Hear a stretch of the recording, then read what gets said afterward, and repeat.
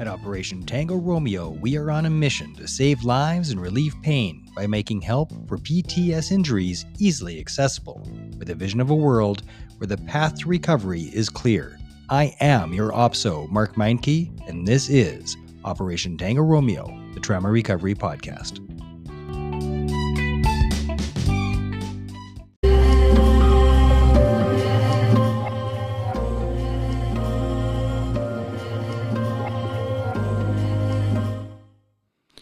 And the fancy countdown is done, and we are live, streaming on Facebook Live on the Operation Tango Romeo page, and we are simulcasting. This will also come out on Operation Tango Romeo, the Trauma Recovery Podcast, on all of our podcast platforms, Spotify, Google, and everywhere the good ones are found.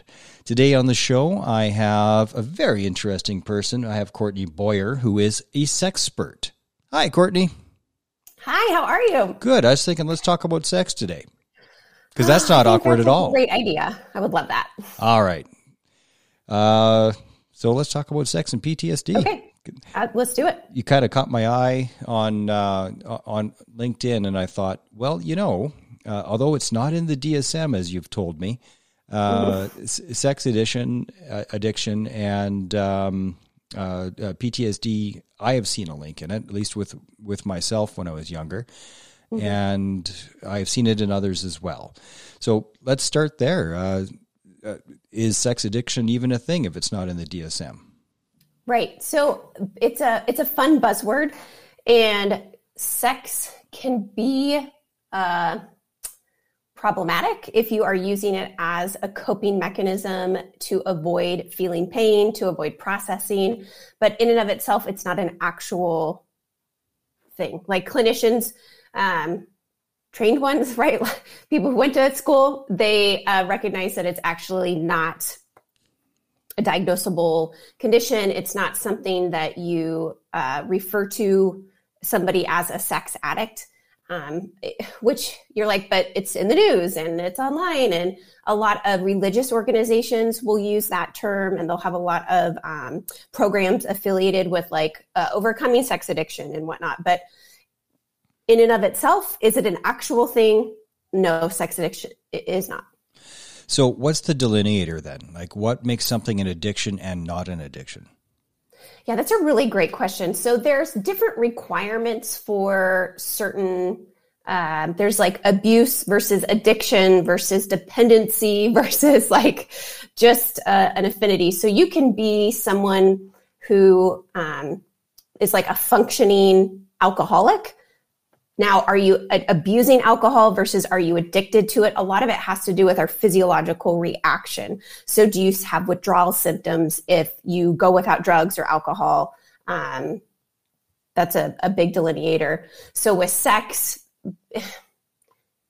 there's no withdrawal in terms of like, there's not a physiological like, oh, if I never have sex for the rest of my life, like, I'm not going to die. Or if I go, like if I've been having sex with like 10 people a day for, years or weeks on end, if I don't have sex with anyone tomorrow, I'm not going to have physical withdrawal symptoms. Now, will I have some absolutely emotional issues? Definitely, but there's not a physical association with it. It seems like we're an old army saying, picking the pepper out of the fly shit, or the fly shit out of the pepper, or something like that. It seems like we're talking about details. Gabor Mate throws sex in the ring for different addictions, and basically boils it down from a different point of view. If it's compulsive and it does harm to you or others, it's an addiction, and he makes it that simple. But that doesn't exactly make it into the DSM under that way of looking at it, though. Right, absolutely. Yeah, and I think it's important to know that absolutely, if it's a problem, and you can be addicted to a lot of things, sure. And just because it's not in the DSM doesn't mean that you use it to cope or avoid or feel better. But knowing that it's not an actual medical model, you start with this and this is the treatment that we're going to recommend because of this, like that doesn't actually exist. And again, which could be kind of splitting hairs. If you are someone who is compulsively engaging in sex with individuals, especially if you are in a primary relationship and you are cheating on that individual, if you are, using sex as a way to avoid processing, to numb yourself, absolutely, that's going to be problematic. Whether or not it's in the DSM-5, does it really matter? I mean, I guess if you are going to a therapist or whatever, but I think when people see themselves as pathological, that can also add this kind of layer. And what does being a sex addict, having that label, give me? And for some people, there is a sense of community or a sense of justification, like, oh, I can't help it. Or, and for other people, they feel more bogged down and more limited by the definition. It's a double standard as well. If a guy is incredibly promiscuous, he's a stud. If a woman is, she's a slut. Oh, absolutely. So that's not very fair. But there must be a link between being really promiscuous and low self-esteem, I would guess.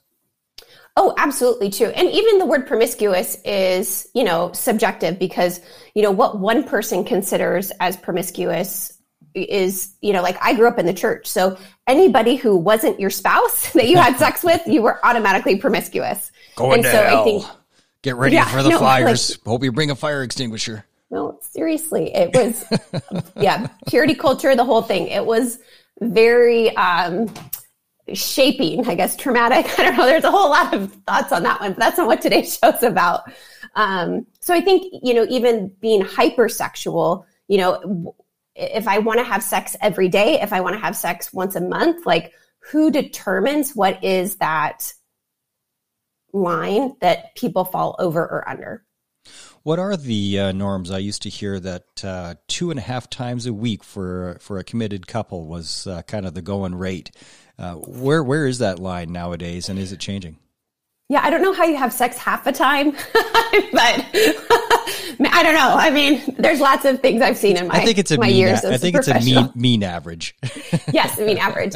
So what I have heard, and this is what I typically tell people when they ask me, because I get this question all the time, usually I ask a question with a question, or answer a question with a question. So why do you want to know? Because we as humans, we like to compare. We like to see where we fall in that. And so helping them to just be reflective of okay, but depending on what the answer is, it doesn't really define or categorize you into good or bad. So what I've seen in the numbers is committed couples who have sex once a week are the happiest. Now, how do you define happy? Again, that's another subjective term, but that's what I've seen in my years doing it, and it stayed pretty much consistent about once a week. But there isn't an average. Is that 2.5 bullshit or? So I don't know what the average is in terms of how often people have sex, but usually people are concerned with that happiness factor. I mean, I've seen couples I've worked with couples who have had sex every day and they have a terrible marriage. I've worked with couples who have sex once a month and they have a great marriage. They just, come to me for different reasons. So it's not necessarily I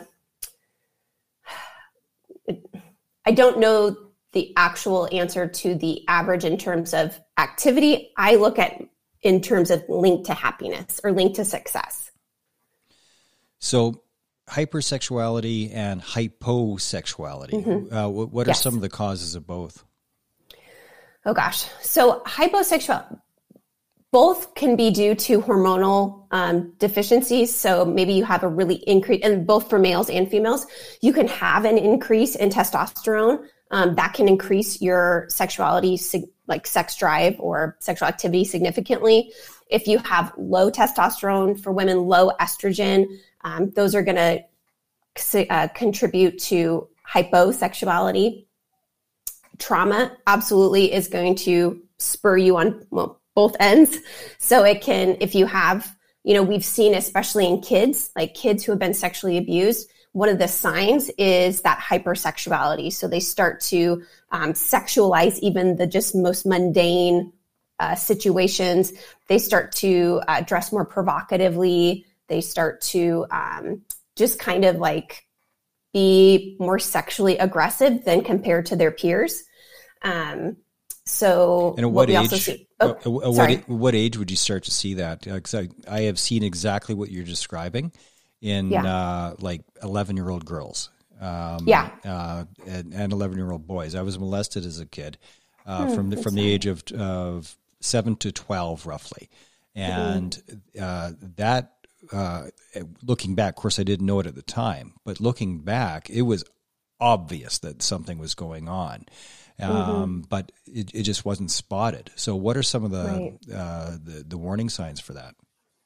Yeah. So for sexual abuse, so your first question was, I mean, that can start at age 3, 4, you know, I mean, I've had parents reach out to me where they've said like, my kid is inserting, you know, things into their vagina or into their anus. Like, why are they doing that? What's causing that? Like, that's not a normal behavior. That's absolutely a red flag. But usually the signs of sexual abuse aren't that explicit. So you have regression typically happen. So if you had a kid who was maybe 10, maybe they start wetting the bed again. They might engage in baby talk, or they may go the opposite way and just be completely withdrawn, completely like, get away from me. Lots of anger, lots of explosive anger. Like I talked about, that hypersexuality, like everything is sexualized now, that fascination, that interest in sex, weight gain and weight loss.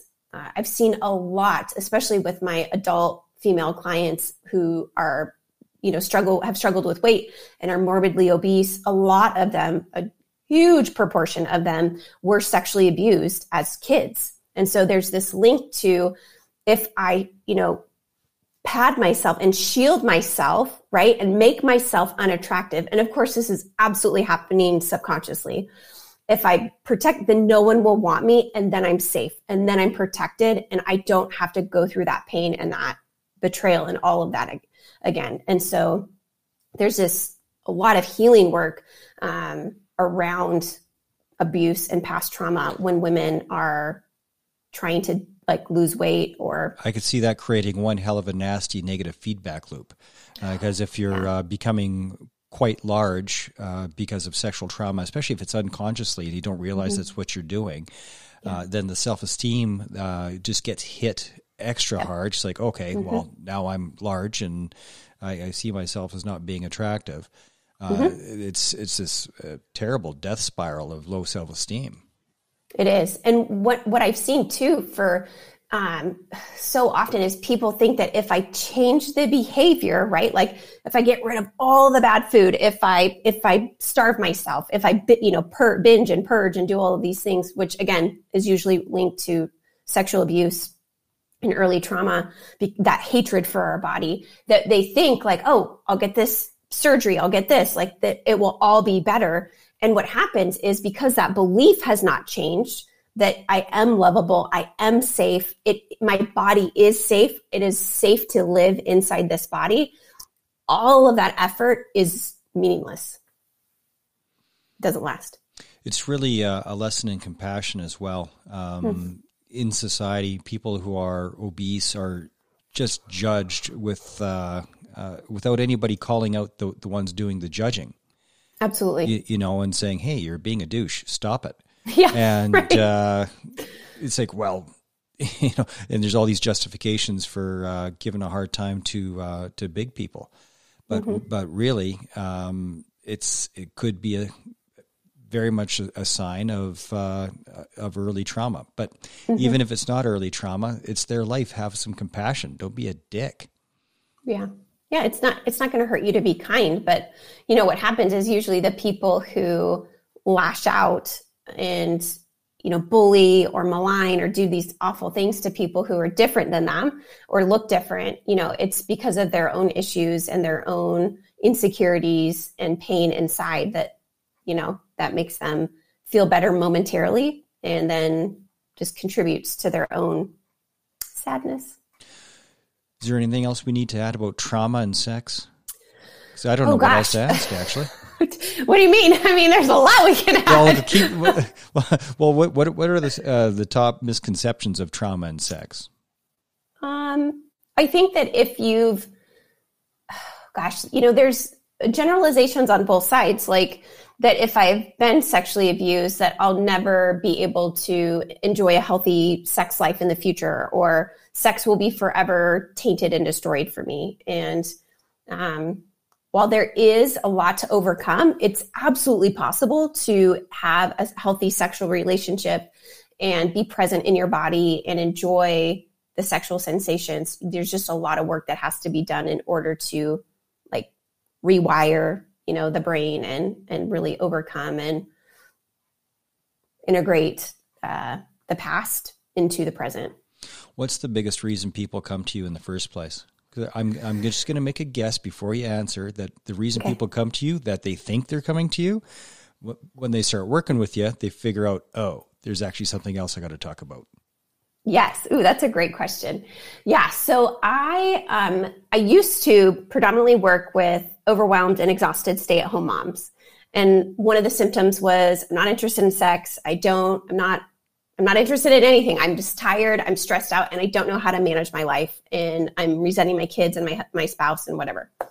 And so I really enjoyed that population. And then as I've started working, I really have found myself drawn to working with entrepreneurs and high achievers. So anybody who defines themselves as somebody who's a go-getter, they look great on paper, they're super successful in terms of financially, and again, this is subjective, of course, but financially, I got the house, I got the kids, I got the dog, I write a high, exciting job, and I am miserable inside. I am disconnected emotionally, physically from the people in my house. I have no real love for myself. So a lot of times people come to me because of that disconnection, because they're just like, I don't feel like this is supposed to be like, I did it. I climbed the mountain and what's the big deal? It's not filling the cup. Right. Exactly. Right. They've spent their whole life trying to create out here all of the things that are supposed to fill them up inside. And so you ask, what's the real reason, right? It's because of that lack of self-love, lack of self-trust, lack of self-worth. Do you see the pattern of the self? So when I say I'm a relationship coach, a lot of people think that has to do with, oh, yes, sex is absolutely one of the relationships that is a part of a lot of people's lives. But really, it's about our relationship with ourselves and how we see ourselves and our ability to connect with our own purpose and gifts. The idea of, I would be happy if, I will be happy when. When. There is no if, there is no when. Yeah. It's not external, it's internal. Yes. Mm-hmm. And so many people they think that they can beat that formula. But when I hit 1 million, or when I hit this many followers, or when I hit this many medals or missions or whatever, and it's like, okay, I'll save you some heartache and some time, but it's an internal process, not an external process, which is also accountability. One of the pet issues that I have is the idea of forgiveness. There's a couple of influencers on social media, Instagram in particular, who are like, you don't have to forgive. That's bullshit. If you forgive, it's somehow in their head, and they have a lot of people that are agreeing with them that if you forgive, you're somehow letting the abuser off the hook. Right. And, absolutely. From that's their block. Why?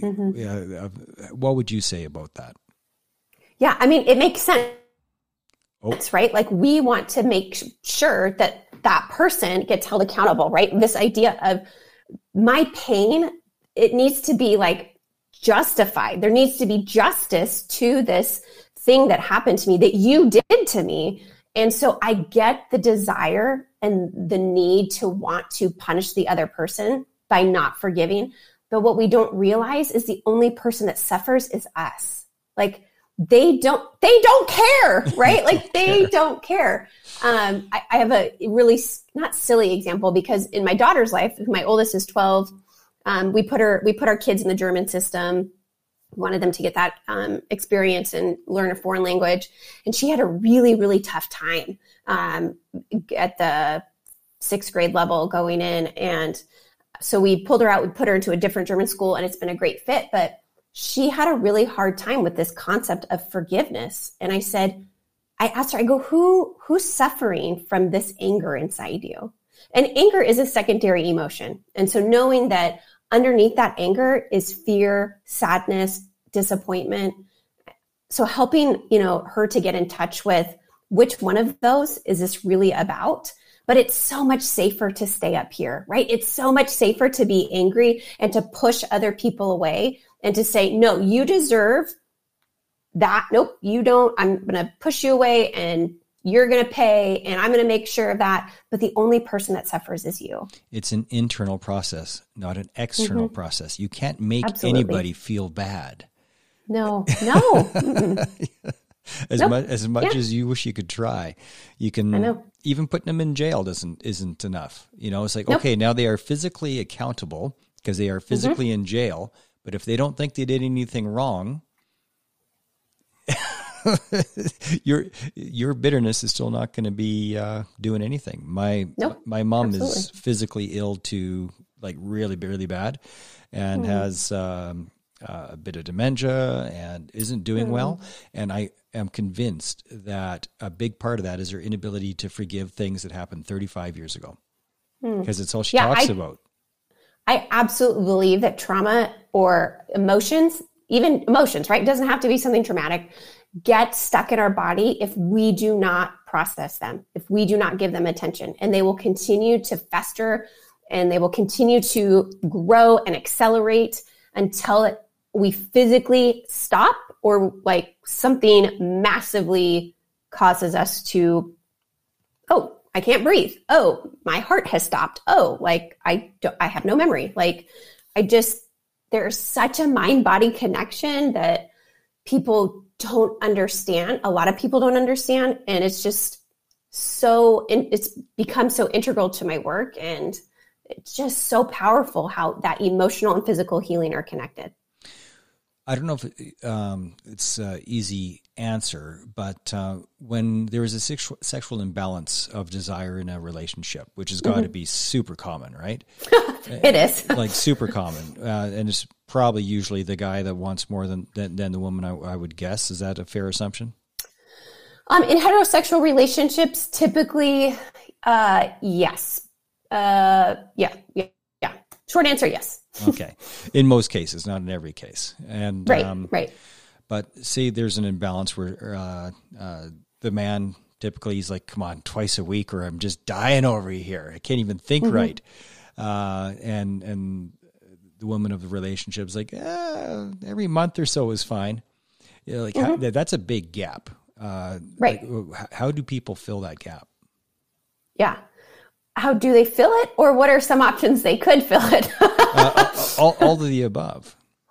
So there's a lot of resentment that ends up happening. And what I see happen is there's a lack of communication of expectations. So I usually don't even see those conversations happen. So if the female partner is the one who has the lower interest in sex and the male partner has the higher interest in sex, usually there's this belief on the female's part that he wants it every day. And that just overwhelms me. And I can't even instead of just asking, hey, like if you could, in the best of situations, how often would you like to be intimate? And most people are like a couple times a week, not every day. Right. And so then it seems more manageable because, women's cycles, we cycle in our hormones. Like there's a reason a lot of women only want sex once a month. Like that's just how biologically we're wired. So not that that's right, an excuse or like, well, that's just the way it goes, guys. Good luck. But knowing that and then knowing how to increase that sexual desire and sexual interest and energy. So many women are just surviving on fumes. And so the idea of sex at the end of a really long, exhausting, like emotionally and physically, especially if they're the stay-at-home parent with little kids, like that's not even on their radar because they are just in mommy mode and like, no. So what I encourage couples to do is, one, have the talk of what's a great meet, like, where do we want to meet here? What's your ideal? What's my ideal? Okay. Then we offer, are you open to me taking care of my own needs? Right? So the option of self-stimulation, masturbation, is watching movies or looking at porn, or, right? Like, again, most couples do not have these conversations because there's such a sense of sexual shame around self-pleasure, around bodies in general. So again, having those conversations, what's okay, what's not okay. And then if we're still stuck, right? And it's like, well, she won't let me do this, or he won't let me do that. And this is where I am, and this is where I want to be, then there's usually a larger issue that needs to be addressed. I heard it said recently. It was like motherly advice. Son, if you want a woman to have an orgasm, it's all about trust. I was wondering what your thoughts were on that idea. So an orgasm it's like the ultimate release of control. You know, like you are at the point in your body where you cannot and that's why a lot of women struggle with orgasm. One, they don't know how their body works. And so they don't realize that just sticking a penis inside a vagina is going to, oh, okay, there's an orgasm. It doesn't work that way for women. Most women, so over 60%, need clitoral stimulation. Do you hear that, all you 18-year-olds out there? What? All you 18-year-olds out there, are you listening right now? You're doing it wrong. Listen, get help. You're doing it wrong. Anatomy. Okay. Yes. So women don't know how their bodies work. Men sure as heck don't know how a woman's body works. That's for sure. Yeah. And so this leads to this frustration. Everyone's up in their head, not down here head, this head up here. And so then it's like, why aren't I? Because when we look in the movies, we look in porn, we see this example of sex as like, it's so easy. It's loud. It's like on crack, you know, like, but it's for entertainment, and people go there for education instead of to be entertained at first, typically. And so when you're, trying to learn how to drive and you're watching NASCAR, like you're going to have a lot of problems if that's how you go out and take your driver's test, as if you're driving NASCAR. Same thing with porn, right? Like, no, just jamming it in, scream, like that's not, stop. So back to your question about the trust. If we trust ourselves enough to be safe and feel in our bodies, if we trust ourselves enough to communicate and know that our needs and desires are going to be accepted and affirmed, if we trust our partner enough to hold us and love us and be present in the moment with us, absolutely. Like that is where I see the best types of sex and the proliferation of orgasm, I guess you could say, occur. And a lot of, especially for women too, is the in-between. So it's easy for men to flip that switch and be like, sweet, all right, yep, let's do it. Whereas a woman has to literally undo her baggage, her body image, the kids' schoolwork, the boss, the dishes. There's so many things that she typically has to unload in order for her to be ready to engage there. So as a male partner, how can I lighten your load? How can I help? How can I love you in a way that makes you feel more like a woman, and you feel and connect with that self-trust and that be present and safe in your body? You can't do it all, but gosh, it sure can't hurt. I can see that men are often shooting themselves in the foot, where they're causing their own problems in the bedroom, but because they're criticizing or complaining about other things. And then when it comes to the bedroom, their partner doesn't feel safe, and then that negative feedback loop again. but they are the problem. They are the solution. So what are some things to tell men if they want to get more action in the bedroom? When they're outside of the bedroom, how should they be behaving and what should they be mindful of? Yeah. So one of my favorite books, and this is actually what I give as a wedding gift, is The 5 Love Languages. Mm-hmm. Are you familiar with that? Sure am. Yeah. At our peer support groups, we talk about that book all the time. Oh, great. Yeah. That is love your partner the way that they want to be loved. So like my husband and I do not speak the same love language. And so early in our marriage, I wasn't aware of the book. And so that was definitely like, I don't understand. Like, I'm doing this for you. And he's like, I don't care if you do that for me. So once you start to love them the way they feel loved, that is a huge, huge help. So for some, that's cleaning the, kitchen. That's doing whatever. I have a girlfriend who is married. She's got 4 boys. And she told her husband, like, I am happy to have sex with you every night, 5 nights a week, whatever it is.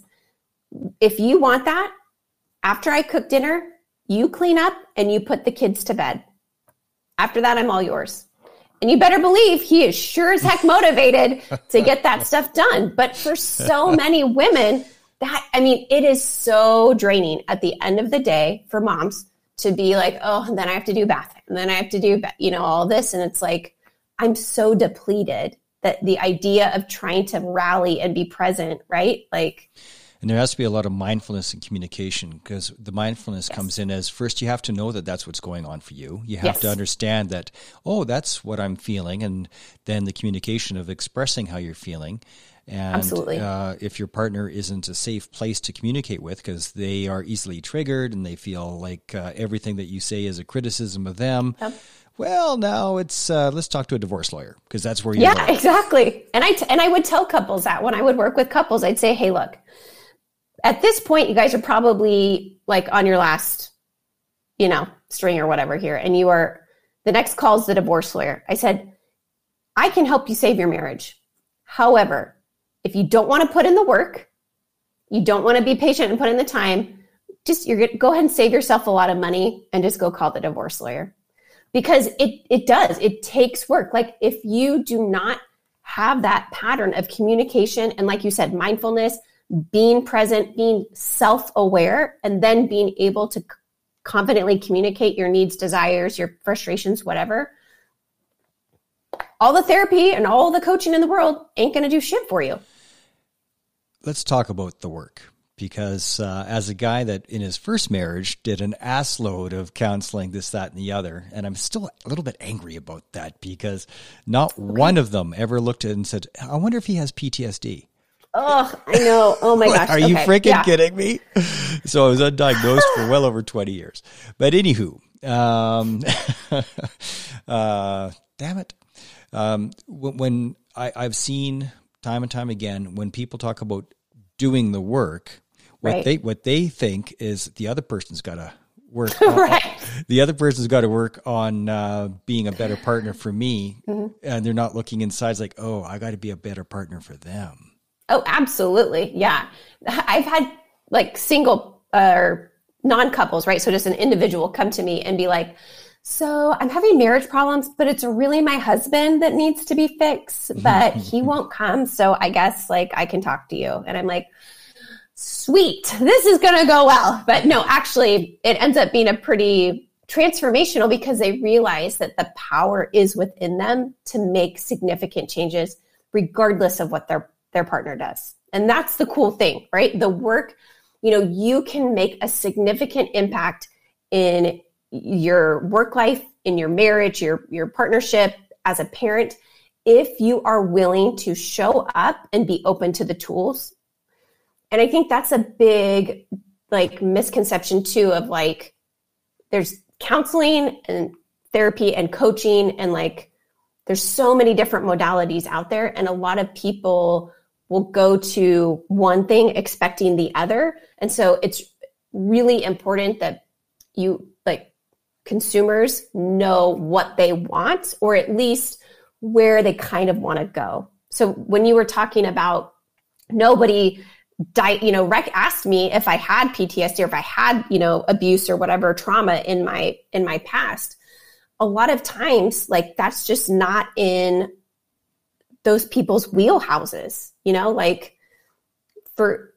as a trained therapist and as a coach, like, I'm able to do both, right? I don't do therapy anymore because I don't want to just sit and listen to people talk about their problems. And that's a lot of what therapy is. It's understanding, okay, giving a safe space because they don't have a safe space anywhere else too. A lot of reflection, a lot of great questions. I want to take people from where they're at, understanding how their history has shaped them and move them to where they want to go. Be that guide to get there.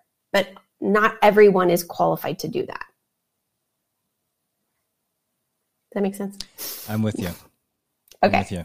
There's the world of coaching as well, and it's interesting. And I'm definitely I'm actually building a coaching program where. Oh, awesome! And for the same reason, I mean, even if I was trained how to process deep trauma, I wouldn't want to. Because I've done enough work emptying my own damn cup, and there's just too much empathy there. So if I was working with somebody, the empathy fatigue would be just not healthy for me. But the idea of coaching, just taking somebody where they're at, breaking it down between constructive thinking and destructive thinking, and helping them be mindful enough to realize which one that they're doing, and start creating the positive habits which reinforce the positive thinking into a positive feedback loop. That's more interesting to me. Just thinking about ketamine clinics now, I'm distracting myself with all the things that are going on in my head. It's like a bag of cats some days. Oh no. But that's all right. It seems to me that when people come to you, and it's circling back to a previous question, when they come to you, they think they're coming to you because of sex issues, but that's always the symptom, not the absolutely. Yeah, sex is just the symptom, never the cause. Absolutely. The disconnection. Yeah. I mean, gosh, I cannot even tell you how many times I've worked with couples, individuals, and it's like, that's the primary thing. And it's funny because, I have this training and that's my specialty, but I rarely will spend multiple, I've created a program about for women called Rewrite Your Sex Story. And that's really just transformational and fantastic for a specific population. But for male and female clients, I had one client actually who did come to me for a couple of reasons. And one of them was erectile dysfunction. And once we started to dig in, because I know it's not about 99% of the time, right? There are very small percentages where it is just a biological issue organically. I get that, right? So, which is why I always encourage patients to have their hormone levels checked, which we talked about that previously. But once we started to dig in and realize that there was so much pressure he was putting on himself, he hadn't given himself permission to grieve the loss of a business that he had, and just it went away. We didn't do any pills. We didn't do any potions.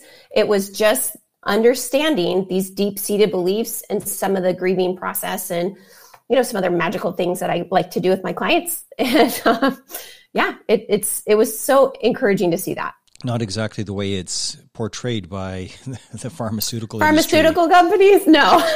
It's like, well, once you hit 45, you need a blue pill. That's right. That's kind of how they process it, but not true at all. Yeah. My grandfather fathered his last child at the age of 73. Oh my gosh. It's like, you go, buddy. Getting it done, sir. All right. You are a champion. Let's close off talking about porn a little bit. Okay. There are different things that are said about it. From one extreme, it's just evil, period, the end. And on the other, it's harmless. And I'm going to guess it's somewhere in between. Some of the things that are often said is that porn gives you an unrealistic idea of what sex could or should be. And I've never seen porn that reflects that sentiment. But what are the pros and cons of porn? How what like regular porn, I guess, not the stuff that's like obviously not a good idea. Yeah. So it's interesting because they like to call it the male gaze or the male eye. For a lot of men that view porn, it doesn't seem problematic. And I'm talking about like on Pornhub and a lot of those other free porn sites. But what a lot of research has shown is that many of the actors or the people in those, especially the women, are trafficked. Mm-hmm. They're drugged, right? They're not there out of their own free will. There's a lot of, not subconscious, but covert sexual violence and misogyny that happens within it. I mean, again, it's not like blatant for some of it, but there is some degradation, there is quite a bit of degradation of women in a lot of those sites and how the women are treated, how they're compensated. A lot of it is considered unethical pornography. I wouldn't say a big fan, but I think that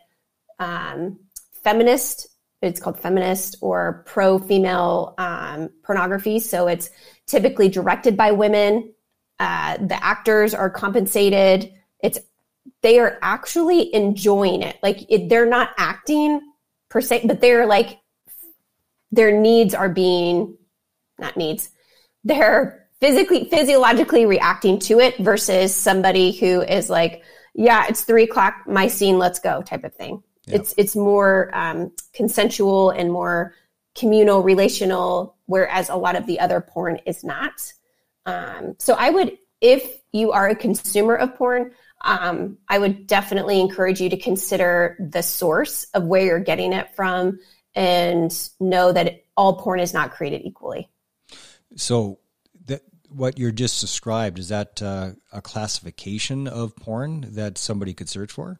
Yeah. If you typed in feminist porn or porn for women, by women, or I'm trying to remember, I haven't searched it in a long time. But yeah, absolutely. There are lots of great sites that are, and even, a lot of them do require some type of payment too. So, compensating and this idea of voyeurism versus entertainment, like I would go see a Marvel movie and pay, $10 to watch that for a couple of hours. And yet I want to be able to access porn without having to pay anything and not expect those sex workers to be compensated, so just kind of like thinking about the ethics of how I consume pornography. There's absolutely people on all sides who are going to say it's harmless, it's no big deal, whatever. I encourage people to like ask why they either are for or against it. Yes. And like some of the reasons I was just explaining, there's a lot of unethical, there's a lot of mistreatment, there's a lot of misogyny. And there's also some really well done, safe and not. So again, why are you consuming it? What is the purpose of consuming it? Obviously for most people, it's to get off. But I think a larger thing of that is just to escape.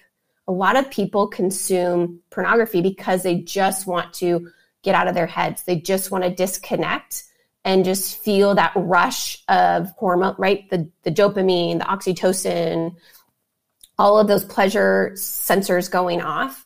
And a quick, easy, fast, and socially-ish acceptable way to do that is by consuming porn. Courtney, I think we'll end her right there. Okay. That's perfect. But thanks so much for making the time. It's been a good conversation. I think we covered a lot of really, really good ground, and I'm looking forward to the feedback for this one. Yeah, me too. I'm excited to see it too. And again, I'm sorry that I don't look super professional today. I misread that it was audio and video. So. Oh, it's all good. It's all good. But please stay on the line. You're listening to Operation Tango Romeo, the Trauma Recovery Podcast.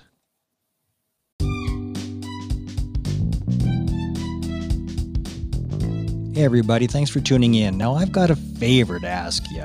And I know everybody asks for the same favor, but it's really, really important. If you can help, do your little bit by going to Apple Podcasts, leaving a rating and a comment. That would be awesome. Also, on your favorite podcast platform, whether that be Spotify, Anchor, Google Podcasts, or whatever floats your boat and blows your hair back, please click follow. And if there's an option there for rating, please do so. And this is why. Every time you click like, leave a rating, leave a comment, what happens is that it makes it easier for other people to find this podcast. The help that you can't find doesn't help at all. So help other people find this so that they can help themselves. Thank you, thank you, thank you. And as always, share like the sugar bear, because sharing is caring.